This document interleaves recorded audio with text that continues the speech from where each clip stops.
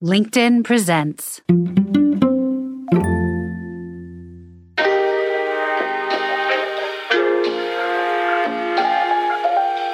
Welcome into another episode of Everything is Logistics, a podcast for the thinkers in freight. I am your host, Blythe Brumleve, and we've got a special one for you today.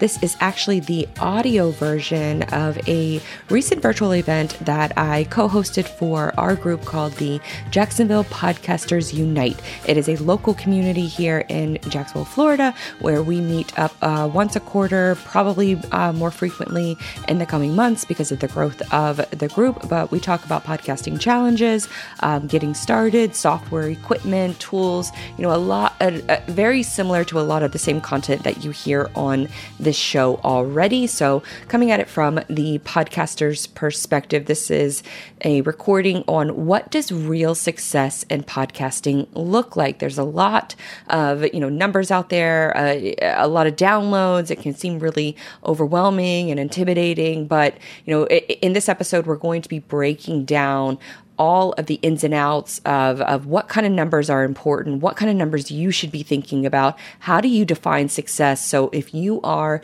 a new or experienced podcaster, then this show is for you. We are also going to be covering a few different new AI tools specific for podcasters. So we kind of go through a little bit of a demo. You don't necessarily need to see the video in order to understand, the quality and the impact of some of these tools. So we kind of break that down, and then we get into some fun Q&A with other members of the group. So if you're into podcasting, if you're thinking about starting a podcast, then be sure to stay tuned to this episode. Thanks again. But we wanted to kick things off with just a conversation, really. We wanted this to feel conversational, but there was like those topics that I mentioned that me and Blythe thought would be a great way to kick the event off. Just very quickly, because there is some new folks, and I haven't had a chance to introduce myself. My name is Badr Milligan. I've been podcasting for about 10 years. I'm one of the co-founders of the Jax Podcasters Unite group, and the real beauty and brains of the operation is, I don't know if she's on your screen like mine, but Blythe Brumleve is a co-founder as well. So we appreciate you guys hopping on for this virtual happy hour. I think we've only done maybe two, maybe this might be our third virtual event in a minute, and this is something that we're hoping to incorporate a little more. It gives us the flexibility to talk about, industry topics and, things going on in the podcast world, as well as being able to do like a dedicated Q&A that's a little more hands-on. We could share our screen and, things like that. Obviously we'll still do the in-person meetups, but we wanted to go ahead and start doing more virtual meetups. So, Blythe, did you want to add anything to the intro before we dive into the topics? No, I'm ready to dive in. All right. So let's go ahead and start with, I guess I'll share my screen first. It looks like you disabled share screen. No, you should be able to. It's telling me no go. Multiple parts. Try it now. Okay, done deal. Oh, perfect. Okay. Let me see. All right. Okay. Let me switch over to my screen. Okay. So I'm glad that Rich brought up, just having an idea of what are realistic stats. Like what, I don't think there is a definitive guidebook or handbook that tells you 100 downloads in 1 week is great. 1,000 is phenomenal, whatever it may be. There is no definitive guidebook. And I think one thing we've always preached with the JPU is that, everyone's goals for podcasting are going to be unique to themselves. They're going to be different from person to person. Some people want to achieve those numbers. They want to hit those high numbers. Some folks want to get sponsorship deal, monetize their podcast. Others simply want to do it for, as a hobby, educational, entertainment. I think it really comes down to what is your specific goal. And that's the first thing that I would say if you are getting into podcasting or you're thinking about jumping into this medium is figuring out and kind of solidifying what are your goals for the show. I don't think they need to be, absolutely set in stone when you first begin. Obviously, those goals and your, those goals can change as, you progress in your podcast journey. But having an idea of like, what is success to me? Is it, getting 100 subscribers or getting a sponsor or getting opportunities or getting a business lead because of my podcast? There's a whole I'm sorry. There's a wide range of goals of goals that you can have as a podcaster, and what defines success for you. And like I was saying earlier, Rich brought it up, that he mentioned that in comparison to the bigger podcasts that I think he said 1 million downloads a second, which is pretty funny, but probably not outside the realm of possibility. But these charts, like this is the top 50 most listened to podcasts of Q4 of 2022. So pretty recent. You see the same names: the Joe Rogan Experience, Crime Junkie, The Daily, The American Life, Call Her Daddy, The Ramsey Show, Drink Champs, et cetera, et cetera. I mean, most of these charts look pretty alike. Obviously, you go to Spotify, a lot of their shows are in the top billing, but it can be easy to constantly see these shows and understand the metrics and the listeners that they're pulling in and kind of like feel intimidated. Or maybe even uninspired that, your show that's getting, 20 downloads a week or 100 downloads a month, is a drop in the bucket. But I want you guys to remember that these aren't your competition, right? Like these guys, these shows have corporate backing. They have resources well beyond, any of our means. Like they've got teams, they've got dedicated marketing teams, they've got huge budgets. They've got teams dedicated to bringing on, big name guests. So I want you guys to kind of get that out of the way and out of your minds first and foremost, is that you cannot compare yourselves to, the top 50 charts, to these massive shows on these, top 50 charts that you constantly see. I think you're doing yourself an unfair service trying to compete with these folks here. Blythe, do you want to add into that? I was going to say really quick, if you're showing your screen, we can't see it. So I don't know if you were showing yours at that point, but you were on a roll, so I didn't want to interrupt. Oh my God. I was on a hot streak. What's going on? But while you're doing that, I will see. Oh, okay. Here we go. All right. So now we got the screen share going. So I will add to the fact of when I first started podcasting in 2014. And at the time, I just wanted more experience. I just wanted to to get that initial experience. That was my initial goal. Then the next goal was, okay, I want to talk to athletes. I want to talk to people in the know. I started getting those goals. And then the goalposts continued to change after that. I launched a business podcast. That business podcast was a way for me to connect with folks who might potentially buy something from me. So not only is it customer research, but it's also from the lens of these people might actually do business with me. What kind of questions do they have? How can I answer that with future content in order to help not just them, but maybe other people experiencing the same thing that they could then become a customer? And then it grew enough to where I started having interest or sponsors started showing interest in the show itself. And so while I think everybody starts off with a podcast to say, I want to make money off of this, and it would be great. But realistically, it might, depending on the niche that you pick, depending on what ROI looks like for you, that is going to be different for every single podcast. So to compare yourself to some of these big, like look at number 3 on Botter's screen right now. Number 3, The Daily. You know how many people they have working on that podcast? More than 50. More than 50 people working on one podcast. So all of these shows have several people, teams of people working nonstop on these podcasts. And plus, they're also entertainment based. And so looking at it from that lens, it would be challenging to think that you could compete with a show that has 26 people working on it. But then there's also the glass half full, where a lot of these shows typically don't last very long, especially celebrity-driven shows. But if you just keep churning out quality content, you'll find what that ROI looks like for you. Well said. And to add an anecdotal take as well, I remember, I mentioned landing or having some form of idea of what success in a goal looks like to you early on.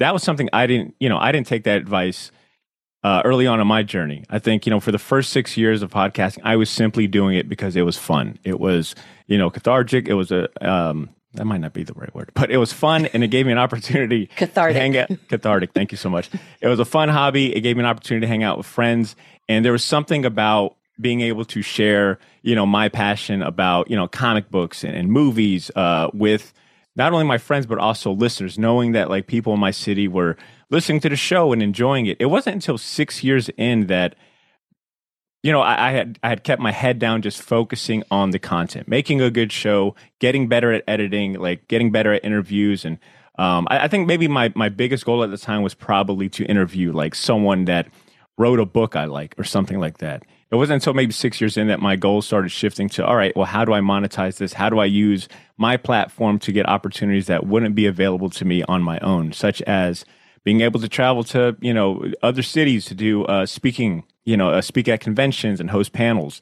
So that'd be a case of like, those are, I think for niche podcasts and hobbies like that, mine being comic books and pop culture, those are, in my mind, realistic goals that I think anyone could achieve. This episode is brought to you by SPI Logistics, the premier freight agent and logistics network in North America. Are you currently building your freight brokerage's book of business and feel that your capabilities are being limited due to lack of support and access to adequate technology? At SPI Logistics, we have the technology, the systems, and the back office support to help you succeed. If you're looking to take control of your financial future and build your own business with the backing of one of the most successful logistics firms in North America, visit SPI3PL.com to learn more. Speaking about, so, we've talked about goals and setting those, and, obviously those will differ from person to person and, what type of show you have. I want to talk about, I'm trying to move it right here. Sorry about that. All right, there we go.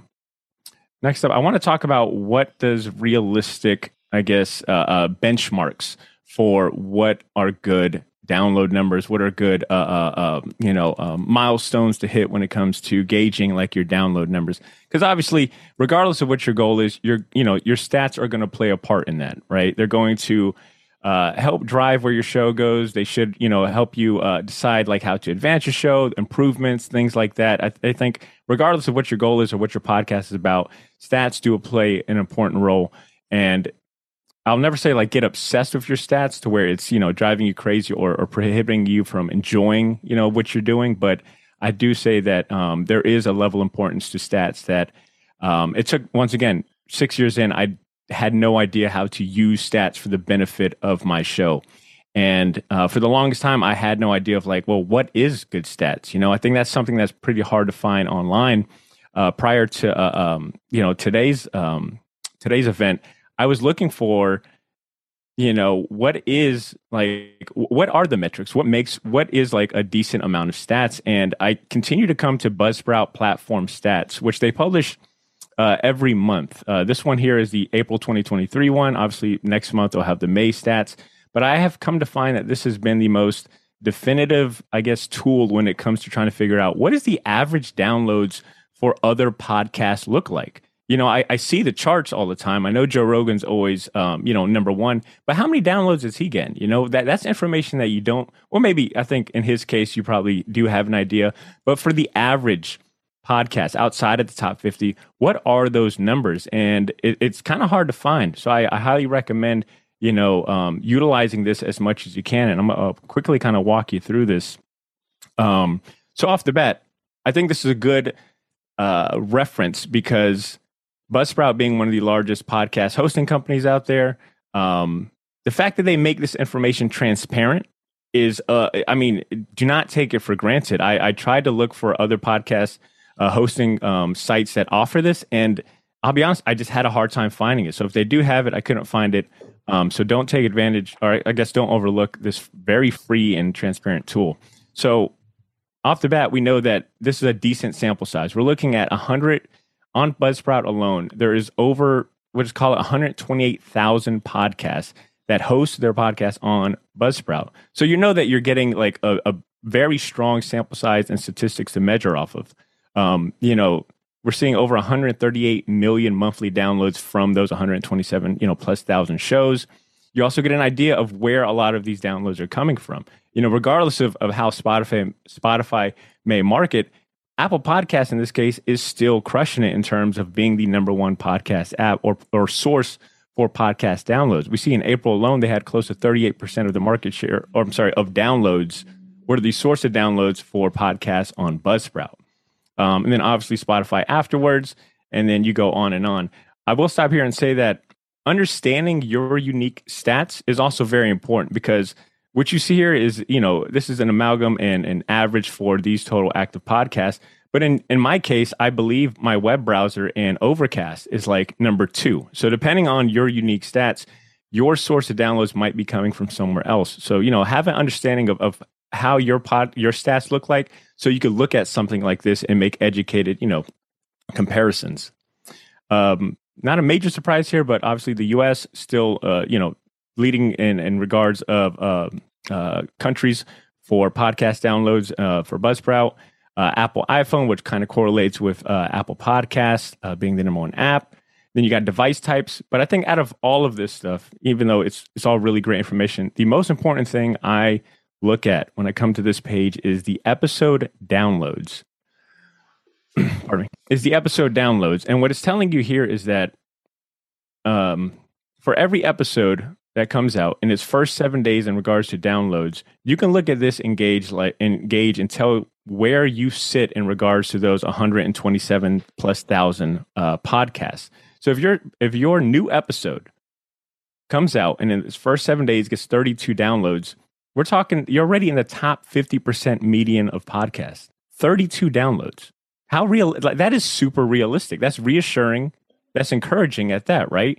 I think when you hear podcasters always aim for those big numbers, the thousands, the hundreds, et cetera, et cetera. But 32 would already put you at the top 50%, which I think is remarkable. And then obviously it starts jumping. And I want to highlight too the range and the chasm between these different pockets. 110 downloads puts you at the top 25%. If you get 440 downloads in this first week, episode gets 440 downloads in its first week, you're now at the 10%. And then look how much it jumps from the 10% to the 5% and then the 1%. We're talking top 1% of 127,000 is what, 127 shows? My math is probably terrible, but I think the picture is still very clear that success if download numbers are your metric, your main metric for success, then it is surprising how realistic and achievable that goal really is. Now, I mean, it depends on what your goal is, but if you're trying to aim for 100, then you're going to break into the top 25%, which I think is great. And then in addition to that, you've also got episode duration. You can understand where your if you do an hour plus show, well, you're among the 16% of podcasts on Buzzsprout.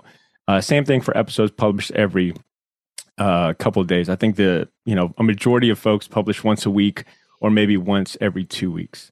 So this is a valuable resource in terms of measuring your stats, if that's your metric for success, in comparison to a very large and reliable sample pool. We're not seeing like stats like this being shared really anywhere else. The only other place that, not to continue showing Buzzsprout bias, the only other kind of information I found in regards to that, another major kind of another large podcast hosting company, Libsyn. This was an article from 2020. This is like the latest I could find. They were saying that the typical show had a median of 130 downloads during its first weeks.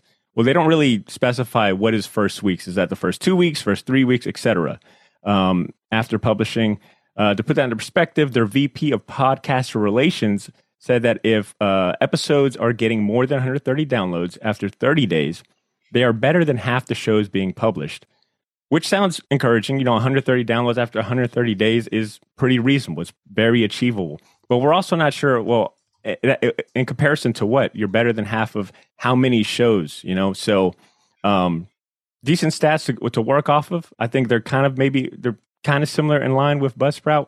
But what I like about this page is that you have a number to kind of bet against.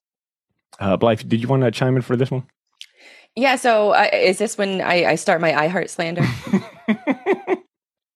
Yes, you have full release the Kraken. Okay, well, another thing to keep in mind too is that a lot of these bigger players are gaming the system. One of those companies is iHeartRadio, which, obviously, most of us are aware of the different radio stations that iHeart has. They also had the iHeartRadio app. And so there's if you notice on a lot of different podcasting charts, PodTrack is one of those charts where advertisers will go and check the top podcasts in order to see which shows are doing the best, which shows are, maybe a little bit further down the rankings, which shows aren't ranking at all. And so for a lot of these top companies, they show up consistently in the top of the list of the top publishers for the number of downloads that their shows are getting. Well, Bloomberg did an investigation back in October of last year, and they discovered that iHeartRadio has been gaming the system. And the way that they game the system is that they buy mobile ads, those really crappy, sort of mobile games that you see an ad for on, a random website or inside of a mobile game, and you're getting served that ad. Well, when people would click on that ad inside of those little games, then it would take them to a podcast page, and the download for the podcast would immediately start playing. Now, this is how they were counting podcast downloads. And obviously, that is a conflict of interest because the person who is clicking that ad is likely not knowing that they're going to a page where a podcast is going to play. And so when that podcast is played, it counts towards a download towards that podcast. They were caught artificially inflating their numbers by estimates around 6 million. And they are not the only ones. iHeart is not the only ones. Bloomberg also released Ashley Carman, who is the audio podcast writer for Bloomberg. She has a weekly newsletter, which is really, really great. Highly advise, going and subscribing to her newsletter. But she also had an investigation last week where Spotify does the same thing, where they kind of turn a blind eye to these other, bot accounts that are set up to stream podcasts, to play podcasts. And when they were doing digging, when they were doing, the research on this investigation, they were finding out that, millions of plays were coming from one IP address, and that one IP address would only play like one entire album or only play, one podcast, and they would just hit play and just keep it going on repeat. So that is the kind of like upper tier manipulation that is going on with some of these bigger platforms to make it seem like their shows are doing very well, and it justifies, more budget, more advertising dollars, more sponsorship revenue. But I really am a vocal opponent against this because it messes it up for everybody else. It messes it up for the other folks who are doing the hard work and trying to break into the podcasting scene. But then you have other folks out here that are gaming the system and, counting a radio broadcast as a podcast download when we all know that those are two vastly different things and two vastly different audiences. So just keeping that perspective in mind, it kind of circles back to the earlier point that Botter was making, to keep your numbers and your perspective in mind, keep your ROI in mind, and just know that even though there are nefarious actors that are out there doing the wrong thing, that are, getting exposed, but there are lots of reasons to look at some of these stats, especially the ones that Buzzsprout provides, and have that be more, of a confidence boost to your own numbers and to your own goals. And those goals and numbers are going to be unique to every single podcast. Well said. Well said. The person that works for iHeart just dropped from the call. They were like, "Oh boy, got to get out of here." They got to be made aware. They know too. So it's one of those things. I've never heard of anybody listening to a podcast in iHeartRadio. If you do, that's kudos to you. But I've never done it. I've never seen, iHeart as, even ranking in any of my podcast plays. And so when I see them at the top of all of these pod chart rankings and things like that, I grew a little suspicious. And so I'm glad that, Bloomberg and Ashley Carman, they took the time to investigate, what are these real numbers? Because there's still podcasting, even though it's been around for so long, there still isn't a good barometer of success. And right now, everybody kind of goes off, well, what are your downloads? And maybe we should kind of move away from the download metric into metrics that make more sense for you and your show. Well said. Well said. On the topic of stats, data, and things like that, I'll also champion two other resources.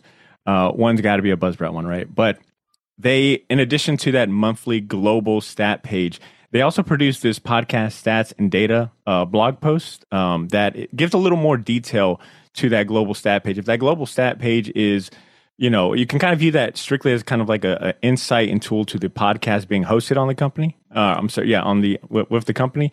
This one gives you an overall kind of look into the stats of listener behavior, most popular podcasts, the growth of podcasts, which I've got to say, trying to find it here, the growth projections for podcasting. Anytime I see those numbers, it's just really reassuring that this medium isn't going anywhere. I'm trying to find it here. It's down at the bottom. But I mean, as you could tell, they break down so many helpful insights from podcast discovery trends. I mean, this one was pretty surprising to me that, what does it say here? 30% of new podcast listeners search the internet to find shows. So, contrary to popular belief, it's not through social media. It's not, so if you're stressing out about like, how you're performing on, pushing your podcast on social media, reading things like this kind of gives you the tools to re-strategize, or maybe just, be reassured that, you're maybe not, you're doing something right, or maybe you've got to just shift gears. Well, so, I think too, what that chart is showing, and what you showed earlier, if you're getting that 30 plays an episode, and then to get into the next tier, you need about 50 plays an episode. That to me is marketing. Like that could, if you're at that 30 kind of threshold, then you could just invest a little bit of your own time into marketing. We'll kind of get into some of the tools that may be able to help with that later on. But that could easily get you over the hump of being able to get into that next upper echelon of getting more viewers, getting more awareness for your show, because podcast discovery remains the biggest challenge. And so you have to make your show discoverable. You have to be out there on social media, and then eventually build your podcast website. You can get one for free with Buzzsprout. I prefer my own because I can kind of customize it a little bit more than what a podcast host would be able to let you customize it. But there are ways to grow, and all of these charts kind of hint to that. Yeah. This one right here, the future of podcasting. I mean, it's been growing, at least just this chart alone dates back as 2017, but I found some earlier ones that date even further back, and the trajectory has just been up and up and up. This is interesting. This stat was kind of interesting. Current estimates project that listeners in the U.S., right, just the U.S. alone, could increase from 75.9 million to 100 million listeners in the U.S. by next year. So, if you wanted a boost of confidence in regards to the growth and health of this medium, I think, this is a great page to pair in connection with the global stats page. So that's a good one. And then one very quickly, this one was, I won't lie, I'll admit, this one was kind of new to me. The Edison Research page, which Edison Research is the leading podcast research company in the world. They've conducted research for NPR, Spotify, ESPN, etc. And they have this survey called the Infinite Dial, and it's one of the longest running surveys when it comes to digital media consumer behavior. But they regularly publish reports in regards to how the medium is doing, how people are consuming podcasts and audio or digital media as well. So this is another good one as well in regards to getting a snapshot of where listeners are, where they're coming from, where they go, how their listening behavior, all things that could benefit how you strategize your marketing, your where you have your podcast, who you target, etc. All right. I think we have probably spoken at least all the topics I had for stats and realistic goals. Do you want to shift into AI and tools? Sure. So I would imagine that, the people listening to this have heard, ChatGPT, AI, that's come onto the scene within the last few months. It's really dominated a lot of news, especially dominated a lot of the marketing world that I live in. But a few tools that I definitely wanted to shine a light on is, number one, first and foremost, Swell AI. They have quickly come right into my work processes and been able to really streamline and turn your transcriptions, your show notes, your podcast titles, and even social media posting, things like that. They have streamlined that entire process for me. So that is one tool that for folks who may not be aware of a a podcasting AI tool. So Swell AI, there's other ones that are out there as well that you can give it a try. It's called Decipher is another one. But what you do is you either set aside a folder or like a Dropbox folder on your computer where you add new episodes, your audio file directly to that folder. Or what you can do is upload it directly to the system within Swell AI, or you can just link to your RSS feed and they will automatically import it. Now, for me and my work processes and my workflow, I would highly suggest that you take out your process of what it takes for you to publish a new episode. After you've got done recording the episode, what does that process look like for you to take it from a recorded episode to a published episode? Write down all of those things that you go through and then see where these tools, like I'm going to mention, fit into that process. So the first one for me is Swell AI. I mentioned they don't pay me to say this. Should probably add that as a caveat. But what happens during that process is I typically schedule 2 to 3 podcasts a week. And so what I'll do is on a Sunday or on a Monday, I'll upload all of them. It takes about 10 minutes for them to fully process in getting your full transcript and then getting your show titles. It will spit out a few different show titles based on the episode itself. So you'll get pull quotes, you'll get a section on where you're or what you'll learn from that episode, and all of this is unique to each individual episode. I believe I get about 20 hours a week. So Badr just pulled it up on the screen. So it's a very, just plain Jane sort of background that you see here, but there's all the different upload options that you can see. And once you upload it, there's where Badr is showing you on that right-hand side, that view content, that's where you'll be able to find all of the different tools that they give you. So they have the full speaker or full transcriptions with speaker labels. You can export it to a Google Drive folder. You can export it to a Freelancer, depending on what your process looks like.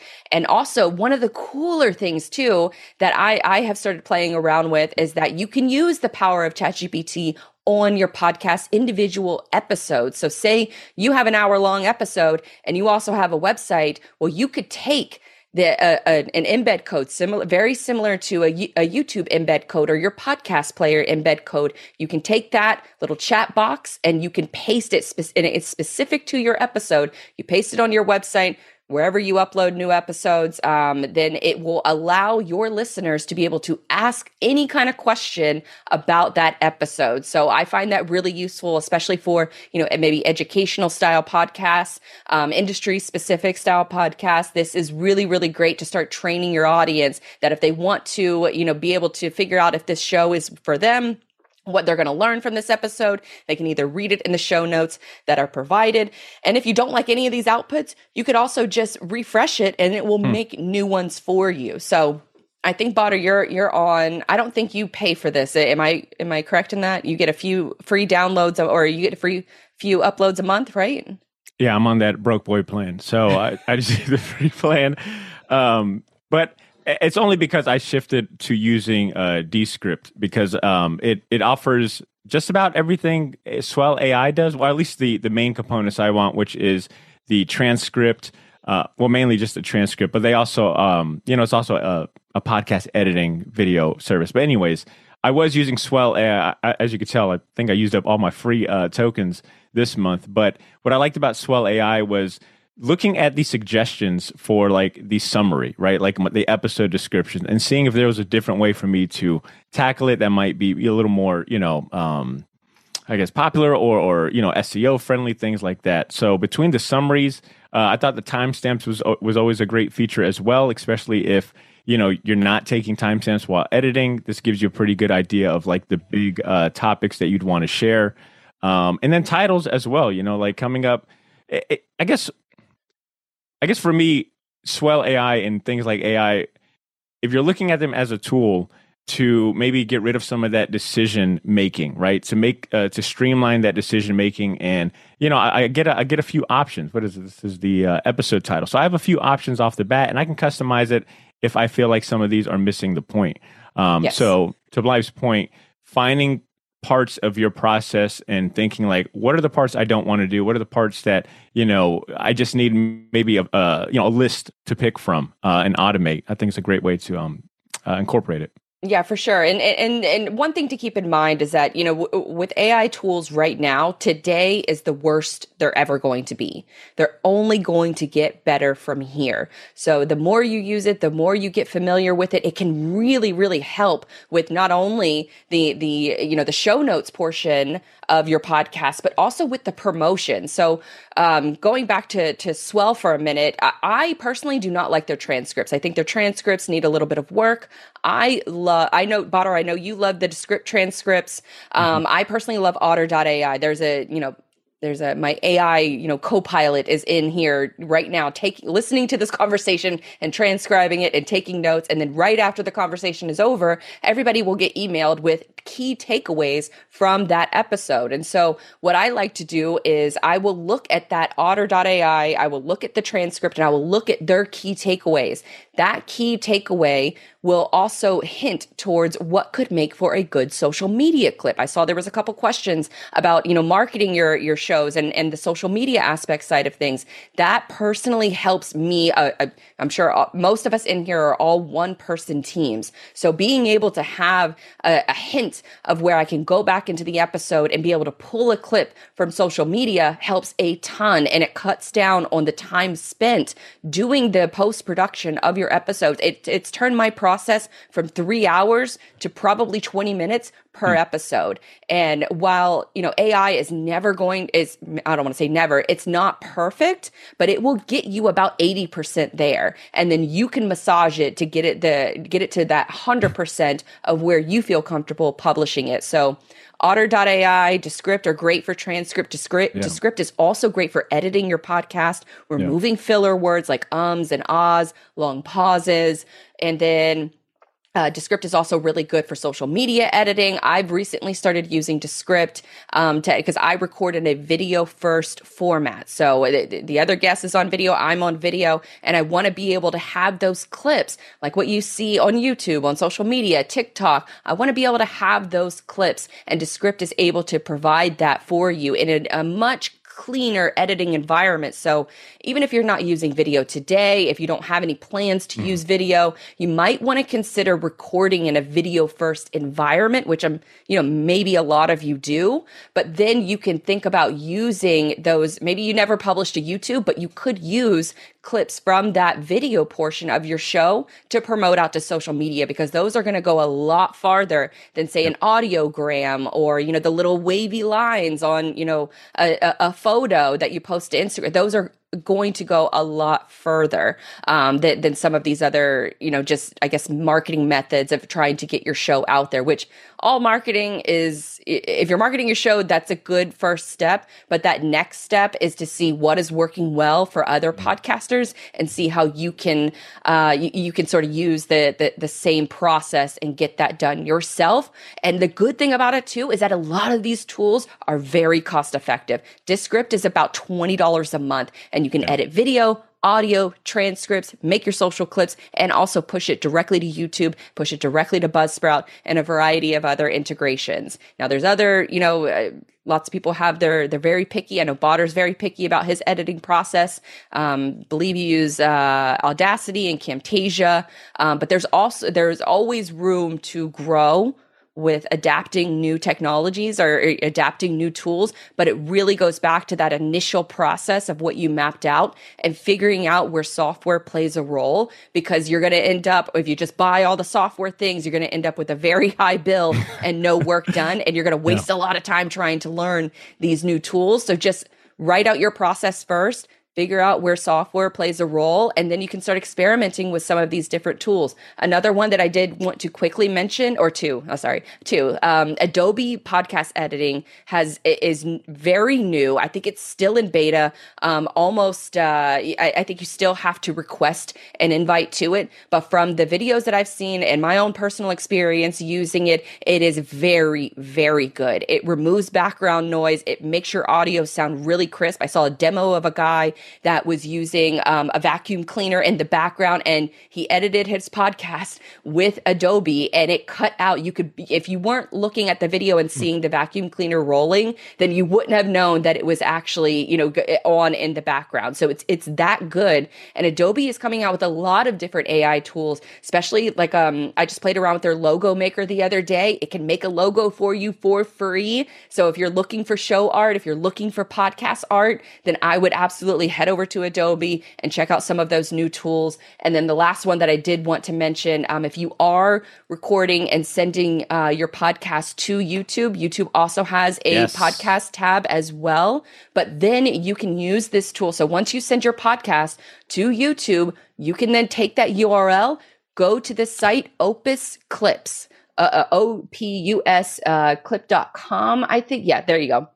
And all you have to do is paste the URL from the video, and it will take about 15 minutes, and it will cut 10 social media clips for you, just like the pros have, with captions, with those key moments from your episode. They're not going to be exactly perfect, but you can go in there and you can kind of mess with the settings, and you can get, out of 10 clips, I would guarantee that at least 4 or 5 of them are worth publishing. And for a lot of us, 4 or 5 clips is more than enough for every episode. So those are the tools that I have personally used, that I have, some of them are now in my regular process and my regular routine.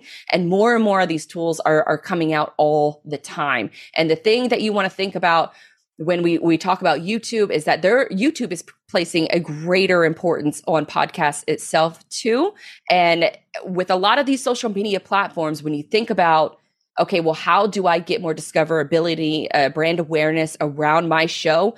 That still works great for, say, a TikTok or, Instagram to get your message out there. But YouTube is really the only platform that you can use both short form video and long form video. So you can use, I use this phrase all the time, but think of it as like a content drug dealer. You are sprinkling out your little short form videos in order to get people to come to the long form content. And so YouTube is really best positioned in order to take advantage of that strategy of using short form content, get that brand awareness, get that discoverability that YouTube is so powerful for. And hopefully it leads to the viewer seeing that clip and then wanting to watch more. And they go to the long form content, they subscribe to the podcast, and all that good stuff. The 30 seconds is free. The hour and a half is going to cost you nothing as well. I was going to try to show an example of Opus Clips, but it wants me to sign in. But trust me, it's as simple as Blythe said. You input your URL for your full long form video, and it does spit out like 10 clips. And I tried it last week when Blythe first showed me. And I'll be honest, I think of the 10, 4 were ones that I'd be like, oh, I would definitely share that. Those are good enough to share. But I'm OCD and very controlling of my content. So, yeah, good. Real quick too, shout out to Alex for mentioning this. Buzzsprout also, for the Buzzsprout truthers out here, just like us. I haven't tried it yet, but Buzzsprout also has an AI feature available with their. It just rolled it out. Yep, right. Can you kind of explain? I guess, have you had a chance to use this yet? No, but if we want to try it, let's see if we can. Really quick. Let's see if it'll be too complicated. But from my understanding is much like Descript, like I was mentioning that they that I liked the suggestions, like the summary suggestion. Crap, I probably didn't do that right. All right, well, I don't want to go ahead and trial this, embarrass myself. But my understanding is that they rolled out this co-host AI. Click on that, learn more. Let's see what happens. Oh, okay. I have to enable it. Okay. But let's see what it offers here. So you get episode title suggestions, show notes, chapter markers, and a transcript. Oh, and a transcript. And it's only $20 a month. That I would be saving $20 from Swell. But there's. I'm like, everyone, close your eyes so I can input my credit card information. No, this is actually a wonderful addition, because this is everything I was using Swell AI, and we mentioned Descript. Descript offers a lot, especially if you're looking to replace your current podcast editing software or platform, or you want to upgrade to video editing. Like I'm kind of in like that weird middle spot where I'm still using my old process, but I'm also trying to incorporate new things. So I'm paying for something like Descript, but all I'm truthfully using it for at the moment is for transcription, because I think their transcriptions are done really well. And I've personally seen an uptick in downloads as well as my performance adding transcriptions, mainly because I also have a website for my podcast that loads those transcriptions in a blog post. It's good for SEO, blah, blah. So I think to piggyback off what Blythe is saying, if you're someone like me that's been podcasting for 10 years that is very reluctant in upgrading and trying and incorporating new things because you feel safe with your current process, I highly recommend, even if it's baby steps, incorporating, small things. I like to think of like Descript and all these AI tools as very competent like college interns. It's like if I had to hire a college intern, what would I have them do? Like what are the tasks and annoyances or things that slow me down on my process that I wish I could pass off to someone that could do it pretty competently? And I think tools like Descript, Swell AI, and now Buzzsprout, it's a great time to start thinking about these tools. It feels like we're in like an AI gold rush, and I think it's only a matter of time. Like for Descript, they've just in the last maybe month they started rolling out all these features. Like AI voices is new. I think transcription's always been their thing, but they've just been adapting to all the new features as well. So regardless of where you land or where your loyalties are, whether it's paying for Swell AI or Descript or Buzzsprout, I think everyone is, trying to stay competitive, and everyone's watching all the developments. And, luckily a lot of this stuff is open source. So a lot of these companies are incorporating it, which just means like, it's benefits for us. Right. So yeah, shared a lot of different tools. Do you wish there was a central place to pull in all of your social media posts, recruit employees, and give potential customers a glimpse into how you operate your business? Well, all of this should already be on your website, but too often we hand that responsibility of building our online home off to a cousin, a neighbor's kid down the street, or a stranger across the world. Digital Dispatch believes in building a better website at a fraction of the cost that those big-time marketing agencies would charge. Because we've spent years on those digital front lines, our experienced team focuses on the modern web technologies to bring in all of the places you're already active online, show off those customer success stories, and measure the ROI of it all in one place. With managed website plans starting at $90 a month, head on over to digitaldispatch.io to see how we can build your digital ecosystem on a strong foundation. We've got explainer videos right on the website and the ability to book a demo immediately.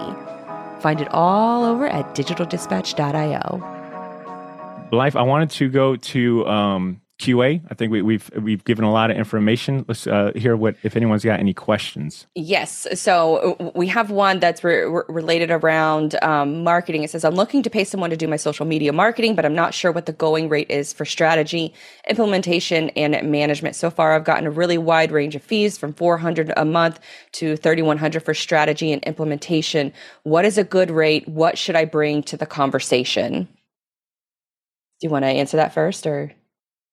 Hold on 1 second. I was trying to go through it. Sorry. I'll take this one. First. So, I would say that the wide range of fees is very normal, because you have folks that aren't necessarily familiar with what your posting strategy looks like, how many times a week, how many platforms. All of that is going to play a role. Are you going to provide the assets to them to just upload and schedule? Because then you have to think about that post-production yourself. Are you going to be editing that stuff? Or are you going to have a social media agency, be able to take a video file, maybe an edited video file, and be able to take that and make the clips themselves?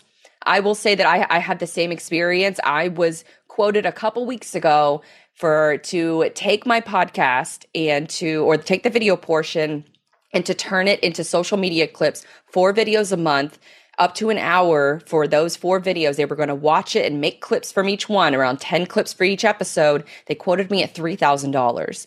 And then I said, whew, okay, we're going to hold off on that. And then Opus Clips comes out a week later. So that solves a big problem for me, because they weren't going to schedule the post. They were just billing for their time to actually go through the content, which does take a lot of time to watch your content, find those good moments.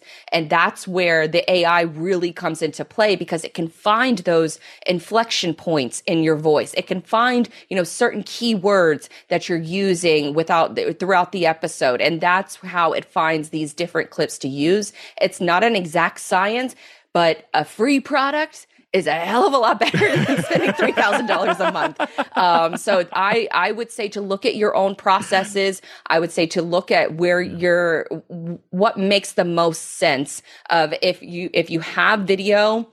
I would highly suggest, publishing to YouTube, at least having that additional sort of discoverability. YouTube is great for discoverability and finding shows that you normally wouldn't watch, related shows. You can kind of piggyback off of, the episode. And plus, for a lot of podcasts, if I am given the choice of an audio version or a video version, I am watching the video version 10 out of 10 times, unless I'm driving or something like that, where it doesn't, matter a whole heck of a lot. So I would figure out what your ideal process would look like.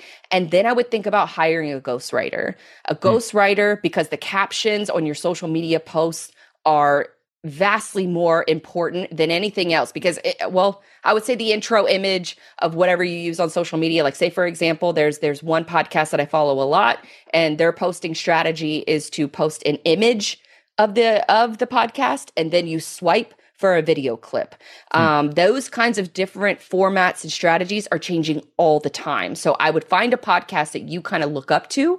What does their social media sort of, game plan look like? Dissect it and figure out, what do you like about their process, and then write down what your ideal process would look like, because then you can take that ideal process, practice it yourself, and then figure out what you like and what you don't like about that process. Because from my experience, even if you hire someone, there are still occasions where you're going to have to step in and you're going to have to do it yourself too, because they're going to get sick, or they're going to take a week off to go on vacation. Or maybe you get to a point where it's better served that you invest that money in real advertisement, not mobile game advertisement. So you have I would map out your process first, do it yourself first, and then you have a better idea of what you want to do, what you would like to do, and what you hate doing. And then you farm out to Fiverr or a freelancer, and you say, this is exactly what I need done. You typically will give them access to a shared folder where those assets are uploaded to. So you can set up your distribution system long term, where you can have maybe a podcast editor that edits the files and they upload it to a specific folder. And then that freelance content creator, maybe a ghostwriter, can see that content, write a cool caption for you, and get those scheduled up. Another caveat to keep in mind is that for a lot of these social media strategists, they're going to use third-party tools, and third-party tools are going to affect the overall reach of your organic posts. So you want to also tell these people that they need to do direct uploads to these platforms. That's what helps the most. Instagram can tell if you're uploading a video with the TikTok watermark. YouTube can tell if you have a TikTok watermark or an Instagram Reels watermark. So you have to practice what you preach, or I practice what I preach, and going direct to these platforms, doing direct uploads, and then focus. Don't overwhelm yourself too. Pick one or two social media platforms tops. Focus on those, get those right, figure out what you like about your process, and then you can offload the rest of it to the process that you don't like. You can offload it to someone else. A good rate for these services is very subjective. That's why I suggest to map out those processes first, and then you can find a specific Fiverr freelancer that can handle one specific thing. But I would just recommend going after a ghostwriter first, because they can actually listen to what the clip is and be able to write a clever caption and be able to do a direct upload. And the next question, what do brands conferences look for in podcast stats to hire you as a speaker or to work with sponsorships? What does a brand pitch look like for a podcast?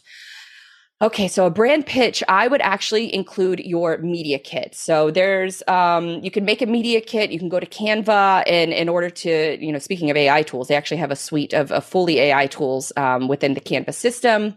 But you can go to Canva, find a media kit template, and you can make one yourself and be able to send it off to potential advertisers or sponsors.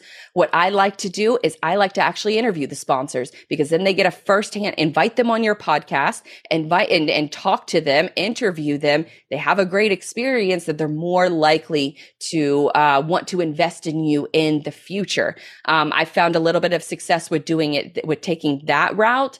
Another route that I would think about is for brands and conferences. I would also, it depends on the type of conference, if it's an industry conference or if it's one that's specific to your podcast as well. I like to look at who is sponsoring that conference and who is sponsoring podcasts that I look up to, and dissect what they're doing and who is advertising on their podcast and how they're structuring that advertisement. So for example, I know Buzzsprout has, an ads library where you can add, different ads to your podcast. I personally go the opposite route with that. I like to have intimate relationships with, not intimate, I guess, I don't know what the right phrase is this, but I like to have personal relationships with my sponsors. And so for that, I will do a host read ad. I won't do the, a mattress ad or, Sleep Number or meal kits or anything. I won't do those types of advertisements on my show. Number one, they pay you a very, very low bar. And if you actually go direct to work with sponsors, you're going to get much more of quality of the work that eventually is heard on your show. And then also you're going to get a higher premium by working direct. So that's what I would do, but also study the conferences that are in your industry or in your niche, and study the podcasts that are in your industry, in your niche, and they're doing a little bit better. See who's advertising there. And if they're advertising there, they're spending money. And if they're spending money there, there's a higher likelihood that they'll spend money with you. Whew, mic drop right there. Okay. Oh, email list too. That was the next question. Where did you guys start building email lists to start funnel people, like a sales page? Start first and foremost, get a website, simple 4 or 5 page website. You don't need much. You can build a landing page on there. You can put other brands that you've worked with, people that you've interviewed. You can really use it as, sort of a showcase for your podcast to show all of the fantastic work that you've done. That also looks really good to sponsors and other brands that maybe want to collaborate with you because they know that you're serious. More than 90% of all podcasts fail after 10 episodes. If you want to showcase your podcast, the best way to do that is to show all the best work that you've been doing and highlight it. Like, make your own highlight reel, use the website in order to gather emails for people who are interested in hearing more episodes, and then also to gather lead info for people who want to eventually sponsor an episode, sponsor a month, a quarter, 6 months, hopefully a year. Depends on what your advertising packages look like. And I need some water. Okay. And I'll go ahead and jump in here so you can refresh. All right. Her last question was, lastly, if anyone knows any social media strategists, I would appreciate recommendations. We'll leave that one up to the group. If anyone's got any recommendations in regards to social media strategists, leave that in the chat. All right. Good questions. And I want to address funny man Corey Torgerson over here. All right. Class clown Corey Torgerson and Warren Evans in the back. Corey had a question. I think that one was probably geared towards me. Are you happy? Have you been happy with Descript for transcript over Riverside? Yes, 100%.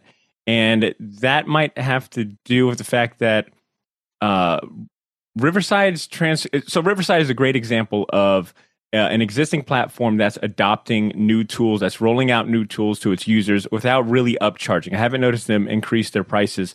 But recently they got on the whole transcription game and offering, like, as soon as you're done recording, it'll spit out like a video podcast for you with transcription. And it kind of mimics Descript, where you can actually edit the video per the transcription. So you're not really editing via sound waves, but you're editing via transcription. Like, you're deleting a whole sentence and it would cut that out of the recording. My issue is that I think my particular setup is that I have a co-host here with me in the studio. So it's technically receiving 2 audio files in one, and then obviously my guest or person on the other, that called in. So I found that my unique setup is a little challenging for transcriptions because it's feeding it as, or it's reading as one audio file. So that can be a little challenging, but long story short, I found that Descript, because I'm uploading the finished episode, it seems to read it just a lot better. And the fact that Descript also, their Identify speaker, actually, here, I will show you what it looks like if you guys don't mind. Okay, so this is an example of the transcriptions I'm talking about. So, like I said, I have found that adding transcriptions is a very quick step. I save it towards the very end. All of this, basically, my podcast website it just rips everything here as a blog post, and all this text is very helpful in SEO, blah blah blah. But this is what my current transcription looks like, and it does obviously it spells my name wrong, it gets certain words wrong and all that.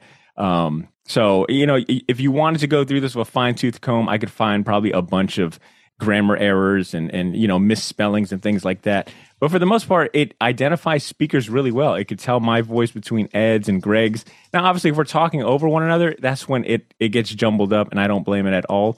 But the fact that it spits this entire transcription out for an hour and 20-minute episode, and I didn't have to do anything but upload the Descript, is fantastic.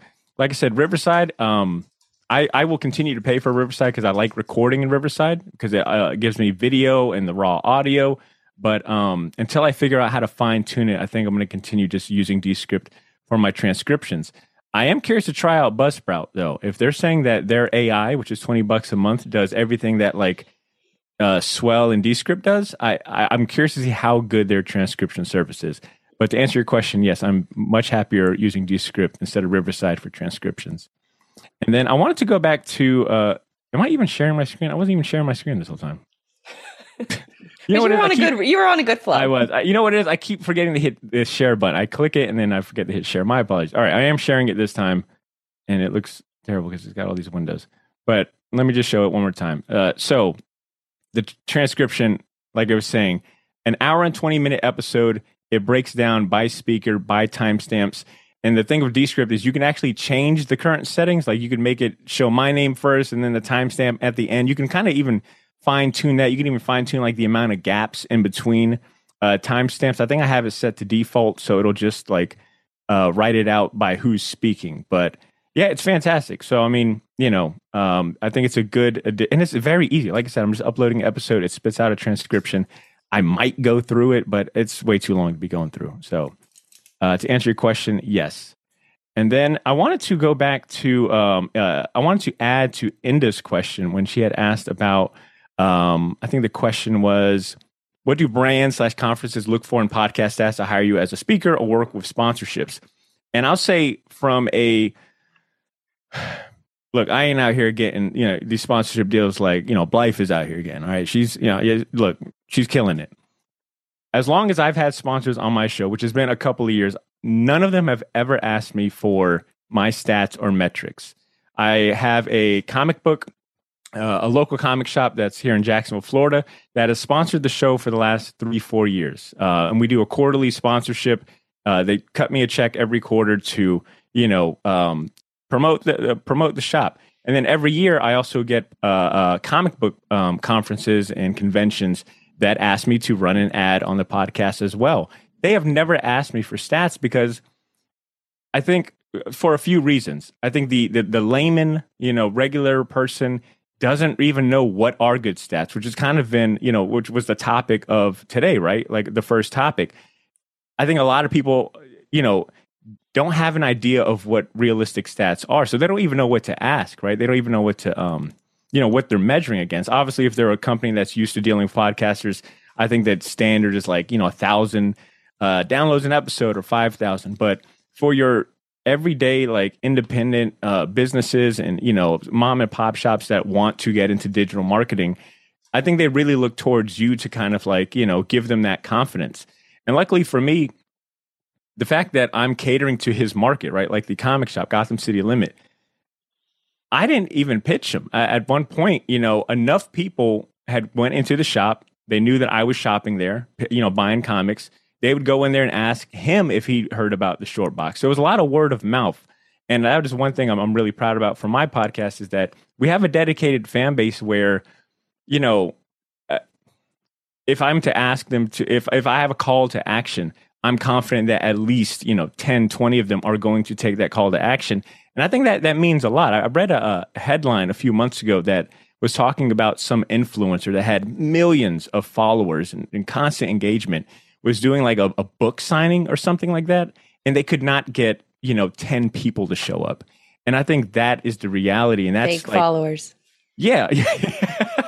Possibly, right? 100%. Heart. And I think Alex wrote it in the chat as well. And I love that viewpoint. Even if you're getting 30, 50 downloads, or you have 30, 50 consistent, loyal followers, imagine them in a room. Imagine speaking to them in a, convention center or something.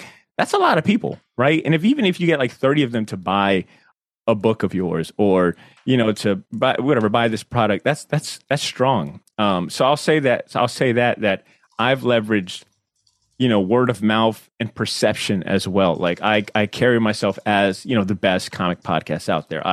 The people that listen are willing to support and get our name out as well. So you could go about it that route where you're not particularly showcasing. Well, even if you do decide to show your stats, I think even giving your potential sponsor like a crash course in education, showing them exactly what we showed you, right? Like, hey, here's where my stats are, and I'm already in the top 50, 25%. My location, right? Like if you're appealing to a Jack's business, like in my case, I think 20% of my listeners are consistently from Jacksonville, right? So like there is your target demographic. I talk comic books, they buy what you sell, and they're here in town. Like who wouldn't want to at least, take a gamble on that? I think there was another question. So hopefully that, adds a little bit more. I think Corey had one more question that I really wanted to answer. And that was, where was it at? Sorry, I got to scroll down. Oh, I think it was about the adding too many tools. Does it feel overwhelming? And yes, it does feel overwhelming.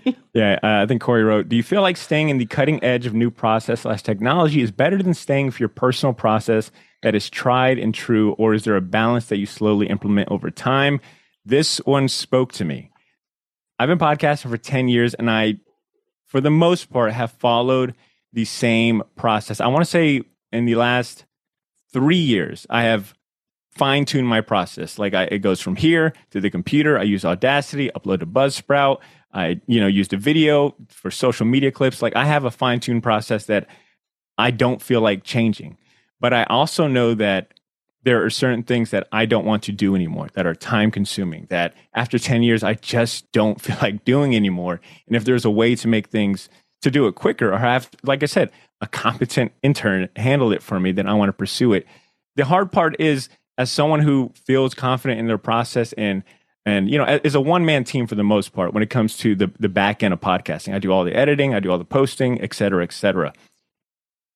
I am very hesitant to try new things because I just don't feel like making mistakes. I don't feel like learning new things because it's time consuming. It's like, well, why try something new, possibly spend 2-3 hours getting it fine-tuned when I can just stick to the tried and true?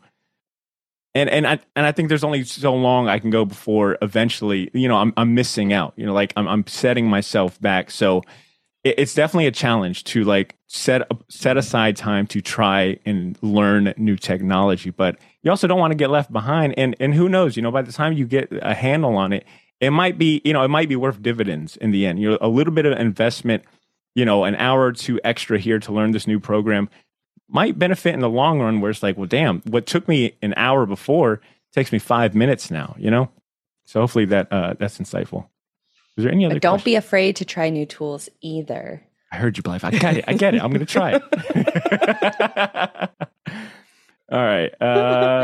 Great question about everyone's podcast. That actually brings up a good opportunity to, we actually have a Jacksonville Podcasters directory. So if you have a podcast and you haven't submitted already, be sure to go to jackspodcastersunite.com, submit your show, and we'll get you added to the directory. I'll go ahead and drop a link in the chat just to check it out. But here are all of the local Jacksonville podcasters, which we have a bunch, but you can select by topic. This all ties into your RSS feed. So whatever category you have, selected on within your podcast host, then you'll be able to, you'll be filtered into that category within the site itself. You do not have to be, it doesn't have to be Jacksonville local focused in order to be listed in the directory. You just have to be a Jacksonville podcaster. But we list them in here. We have some new marketing that we're going to be doing. We actually, have an LLC now for the JPU. So it's only we're actually treating this less as a hobby and more as a business. So that's why you're seeing this virtual event tonight. We're probably going to talk about it here in a little bit about future events coming up, both virtual and in person. So we got some cool stuff coming up. We want to do more of these virtual lessons because it's definitely more interactive. A lot of folks can't make the in-person ones. And this is a way for us to, for us to showcase our knowledge because, for a lot of people out there, you don't necessarily hear from the folks who are in the trenches building a podcast that covers a specific topic, right? So you have, maybe some podcast, if you go to like a podcast conference, you'll see a lot of, talks on how to make money from your podcast and things like that. But those are generally taught by people who haven't actually built a podcast themselves. And so that's where Badr and I really, that's our lane. We've done it, in addition to running a full-time job. I'm lucky enough now that I do get a full-time income from podcasting, but it took 10 years, more than 10 years of work to get to this part or to get to this portion of my career. But that's why we're so passionate about this group and so passionate about this project is because we are able to offer that in the trenches insight, that in the trenches knowledge that you guys are experiencing just as much as we are. And that's what the goal of this site. That's the goal of this group, is to be able to help you cut to the chase and cut through our years of experience in order to help you grow your show faster. Well said. Well said. And I'll go ahead and add too, for anyone that maybe, I think there was a few folks maybe that haven't started a podcast that don't have anything to submit to the directory just yet. If you want to stay up to date with, our events and we're getting our email newsletter built up as well. If you scroll to the bottom of the website, you can just enter your email that way and subscribe to everything we got going on that way as well. But highly recommend if you have a podcast, submit your show to the directory. I think I had it pulled up a few seconds ago, but any plays or if someone comes across this that is maybe a hyper, Jacksonville or fan of, supporting everything in Jax, if they play your episode here, the downloads count towards yours, right? Like Good point. There's no risk whatsoever. It's extra distribution for your show. Exactly. So submit your show up top. And I believe it was Francis that had asked us in the chat about the targeting or advertising your podcast to Jacksonville in specific. I think if your show isn't, Jax specific, then maybe continue, marketing your podcast to a wider audience. But if you do want to do more things Jax related, as someone who, for the longest time, only had my blinders on for being like, Jacksonville's comic book podcast, I'll tell you some of the things that worked for me.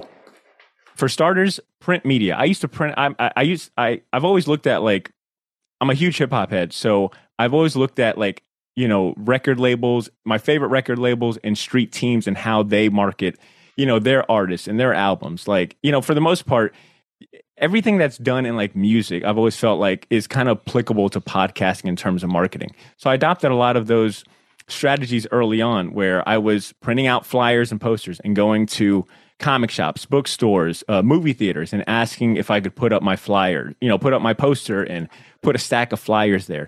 You'd be surprised by how many people in those early years would send us an email and say, yo, I seen your poster at this shop and I checked out the podcast. Yo, I just picked up your flyer from, this store, checked out the podcast. So, print media worked out for me. And then even events too. We were offering our services to movie theaters, right? When they would host, when they would premiere comic book movies or the latest MCU movies, we'd offer to do a giveaway or, just let us get in front of the folks and do a giveaway or at least introduce the movie and, cost you nothing. We won't charge. We just want that exposure. So I think just getting out in front of your core, your core demographic goes a long way for them to place a face, to the voice that they're about to hear and things like that. I mean, hell, earlier this month, big holiday and big kind of retail event in comic books. It's called Free Comic Book Day. Every year I go hit up the shop that sponsors us and I grab my recorder and I get quick little street style interviews, little 3-5 minute interviews. And I put that out as an episode. So now people are like, oh shit, this guy is here in my hometown. He's got a podcast and I get to hear myself. Like, let me go check that out or tell someone I know that might, be interested in that. And I found things like that really work.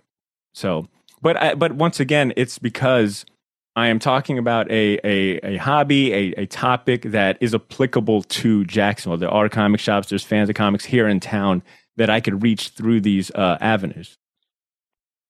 Yeah, you're definitely really good at the guerrilla marketing. I think at our house we have a box that comes from Sticker Mule at least once a month.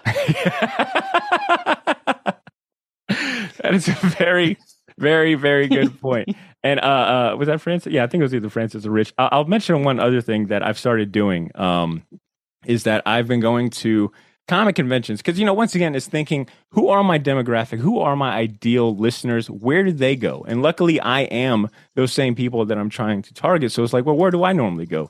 So when I go to comic conventions now, I've got like a stack of flyers. I've got pins that I give away for free. And then I started incorporating, like those little NFC chips where you could program like a link, right? And when someone taps their phone against it, it asks to open the link. I've been handing those out. So it looks like I'm handing out like old school pogs for you 90s kids. And people are like, whoa, this is really cool. And, they get a chance to check out the podcast that way. So it's just thinking like outside of the box. If you have the opportunity to interact with potential listeners in person, I think there's just that, it's just a level up from saying, hey, check out my podcast. There's like something intimate and, tangible they can hold. All right. Oh, Corey brought up a good point. The live shows, too. He said, Botter's in-person introduction and Straight Chillin's first live show are the reason I listen to those podcasts. So once again, like just thinking, Alex said, what are Pogs? What happened to Pogs? Also, collaborating on other shows. I mean, Alex, this is probably a great time for maybe you to talk about Podmatch and being a guest on other people's show. That's also a great way to grow your audience because it's a little bit of I don't want to say leeching off of their audience, but it kind of is. But it's in a good way. You could do guest swaps and things like that, which work out really well, especially if that podcast is in your niche, because you can kind of increase your discoverability in that regard, because they've already done the hard work of earning their audience. And if they like that topic, then they'll likely come over and follow you as well. Yeah. And I'll drop a, oh, go ahead, Alex. Yeah. I didn't know. I mean, if you want me to say something, I didn't want to do it. Do it. Thanks for that plug. Yeah. I mean, for me, being a guest on podcasts has been really good for growing my show, but also just finding the right guests. I mean, not necessarily big names, but just the right guest help a lot when you bring on the right people, because the right people will share it because it's going to be a good conversation. So, for anyone not familiar with Podmatch, it's a software that automatically connects podcast guests and hosts together for interviews. I like to say it works just like a dating app, but instead of connecting you for dates, it connects you for podcast interviews. And it's got built-in monetization on it for the host side as well. So if you're just interviewing people using the platform, it will automatically give you a cut. So would love to see some of you on there if it makes sense. But thanks for giving me the chance to plug that. I appreciate it. Heck yeah. We kind of have a little bit of almost like a dynasty growing in Jacksonville with Buzzsprout being here, Podmatch. We got the JPU, of course. Am I forgetting anybody else as far as podcast companies? We have a bunch of new studio suites. We have what's the other one? Shannon's downtown. Mixed Theory, her studio. So we've got different. So those different solutions will really help a ton if you're looking for guests. So hit up Podmatch if you're looking for guests, and then also from a local perspective, if you really want to score a really, if you have a good interview with a high profile guest and you really want to impress them, and you don't necessarily have that set up at your home, you can go to Gary at Studio Suites or Shannon over at Mixed Theory, and you can rent a studio for less than $100, and you can have a great showcase for your show, get the audio file, get the video file, and you can leave a lasting impression, maybe on a really good guest that hopefully would become a sponsor afterwards. Well said. And I'm dropping the links for these studios, in the chat as well. But you bringing up the talent that we have in regards to podcasting here in Jax kind of reminds me of one other thing that we wanted to mention before we close out. And before I say that, last call for any questions. If you got a burning question or something you want us to touch on while we still got a little bit of time, please drop that in the chat while I say, Blythe said it all, really. When it comes to podcasting in Jax, I feel like it's never been stronger in regards to Buzzsprout, JPU, Podmatch, the different podcast studios. And I feel like there's still even more assets and people out there doing great things that we have yet to meet. So I'm excited to continue seeing, the JPU grow and become like a central hub for podcasting in the 904. Which brings us to, I guess you guys are kind of getting an exclusive, all of you that are on board, in regards to our next events. Like I said, we want to do more virtual events because it gives us the opportunity to really dive into topics. Obviously, we have, we could share screens and things like that. But our goal, we have some big dreams and big goals for the JPU in regards to elevating what we offer and, being of service to all of you podcasters and everyone in the community. We have two ambitious events that we want to try to do before the year is over. And we can't share a bunch of details because we both believe in, not just teasing things and not being able to actually, get them done. But one of them would be an educational series where it's hands-on training and in regards to podcasting, kind of like a, from newbie to a published, episode in one sitting. So, we're hoping to offer an educational, hyper-focused educational event this year. And then one other one that we'll keep under wraps, but that one will really be a celebration of all things podcast here in Jax. So more info to come. Don't spill the beans yet. We're not ready yet. I won't. But yeah, we've got some ambitious goals for the JPU, and we're hoping that you guys continue being down for the ride. Heck yeah, very well said. All right. Any last minute quick? Did we get anything? Okay, let's see. Should we have release forms for... Francis has got one. Should we have release forms for our guests if they are family, friends, and or strangers? No. I think it prohibits or it adds an extra layer of should I actually go on this show? Kind of worry to the guest. So I've been doing podcasting for more than 10 years. Or close to 10 years. And if I've never once been asked to sign a guest release. And I've done, major interviews on major platforms, ESPN, Fox, a bunch of other different platforms. They've never asked me to sign an NDA. They've never asked me to sign a guest release form. So I would hammer out those details ahead of time, but I wouldn't ask your guests to sign that form. It really offers, really no protection whatsoever. And I think it also adds a level of almost like anxiety for the guest to appear, because you want to facilitate a good conversation. You want to facilitate and you want to make sure that they're coming to a safe place to have that conversation. So what I personally do is I tell folks, if you say something that you are, before every recording, I'm like, if you say something that you absolutely don't want in the show, I am willing to take it out. And I say that because I'm not an investigative journalist. I want to set my guests up for success. I want them to come on the show and be able to feel completely comfortable. So I don't want to add that extra layer of anxiety to them. I want them to be able to feel fully comfortable and talking openly and honestly. I would say only, I've recorded probably over 500 episodes in my total career. But I would say there's only been less than 5 instances where somebody has asked me to take something out, and that's only because they misworded it or it was an announcement that they weren't quite ready to make. Yeah, and I'll piggyback off that too, that I don't think I've ever given a release form or anything like that, and I've interviewed a good bit of folks. I think giving them that reassurance early on, like I always try to do a prep, like, hey, this isn't live. We can re-record anything, stop me at any moment, and there's also time in editing. So I think just giving them that reassurance that, you're not out to get them. This isn't gotcha journalism. Yes. This is just, a podcast and things like that, I think goes a long way. Yeah, this isn't PBS Frontline. We're not, working for major news organizations. We are having conversations, not dissertations. Yeah.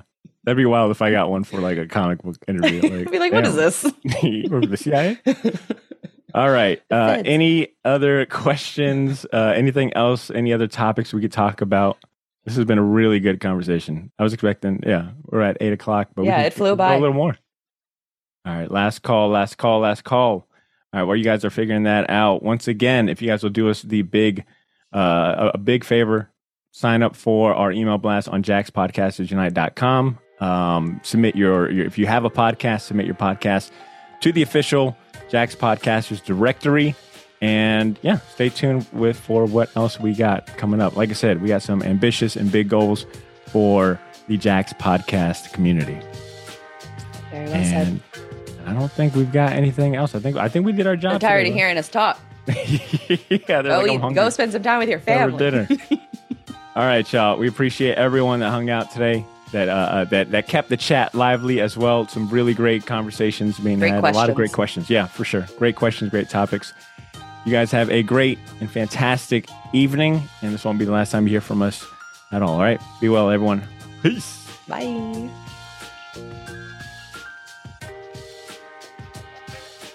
I hope you enjoyed this episode of Everything is Logistics, a podcast for the thinkers in freight, telling the stories behind how your favorite stuff and people get from point A to B. If you liked this episode, do me a favor and sign up for our newsletter. I know what you're probably thinking, oh God, another newsletter. But it's the easiest way to stay updated when new episodes are released. Plus, we drop a lot of gems in that email to help the one-person marketing team and folks like yourself who are probably wearing a lot of hats at work in order to help you navigate this digital world a little bit easier. You can find that email sign-up link along with our socials and past episodes over at everythingislogistics.com. And until next time, I'm Blythe, and go Jags.